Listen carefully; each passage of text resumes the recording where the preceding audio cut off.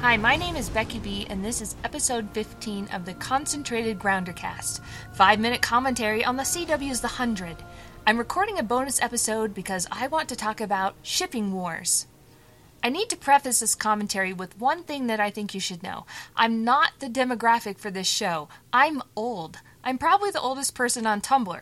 I'm old enough that I have kids the same age as Clark and Bellamy, and I'm old enough to find Kane with a beard very attractive, and I'm old enough to have been shipping things before most of the fans on this show were born. My first exposure to the concept of shipping was back in the 90s. These were the days of the 14.4 dial-up modem, IRC chat rooms, and text-only message boards. My first online fandom was the JAG fandom, where you were either a shipper, you wanted Harm and Mac to get together, or you weren't a shipper. You didn't want any romance on the show. I've been in many fandoms since then. I've shipped Janeway and Chakotay, Phoebe and Cole, Mark and Susan, Lois and Clark, Buffy and Angel, and even before the internet.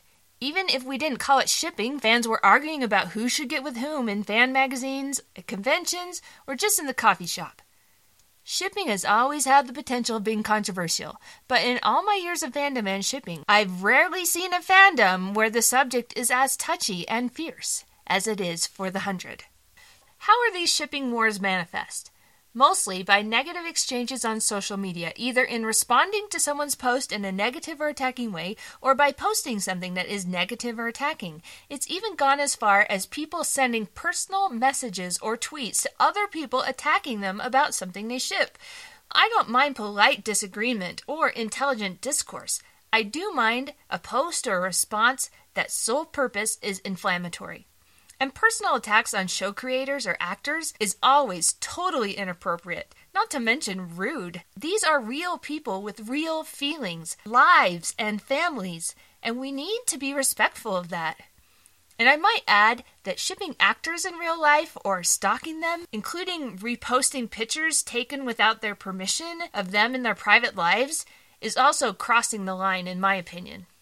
Shipping wars have gotten so bad in the 100 fandom that executive producer Jason Rothenberg has been vocal about it on Twitter several times, asking people to be considerate of one another. And honestly, 95% of fandom is delightful. It's just that very vocal and passionate 5% that seems to be causing all the trouble. So how do we combat this? My best advice is, don't touch the trolls. Ignore it. Unfollow it. Delete it. If an exchange starts to go negative, back away. Remember what Lexa says, juice drain, no juice down. And the next time you're tempted to post something inflammatory, don't. On the light side of shipping, there have been a few things that I think are really funny. These are things I've just seen randomly on social media. A popular ship is Clark and Soap, called Spark. And then there's Lexa and Candles, called Clexa, or I've also seen it called Candlexa. Jason Rothenberg said he ships Titus and his tattoos. Other people ship Octavia and her swords, or Lexa and her billowing skirt. You might be wondering who I ship on the show.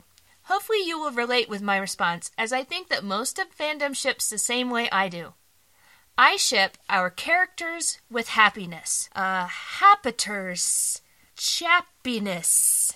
Anyway, you might be wondering, do I ship Clexa? Absolutely. If it makes Clark happy, then I'm happy for her. Will I ship Clark with someone else in the future? The answer is yes, as long as the writing of the story and the characters earn it.